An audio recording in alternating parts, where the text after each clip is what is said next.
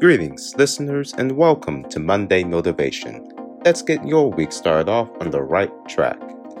So, we're nearing the end of 2021, and to some, it may seem as though 2021 never really started. It meshed into 2020, and the days feel quite the same to some. So going into 2022, what can you do to change things up? Well, a vision board is a great way to start out.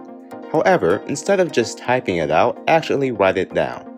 On this podcast, I talk about speaking things into existence a lot and writing down your thoughts so that it's something memorable. Things can often turn out in ways that you didn't expect.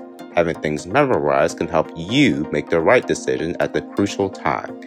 This has been your Monday Motivation with your host, Joshua Nathan. Have a great, technically unbothered day.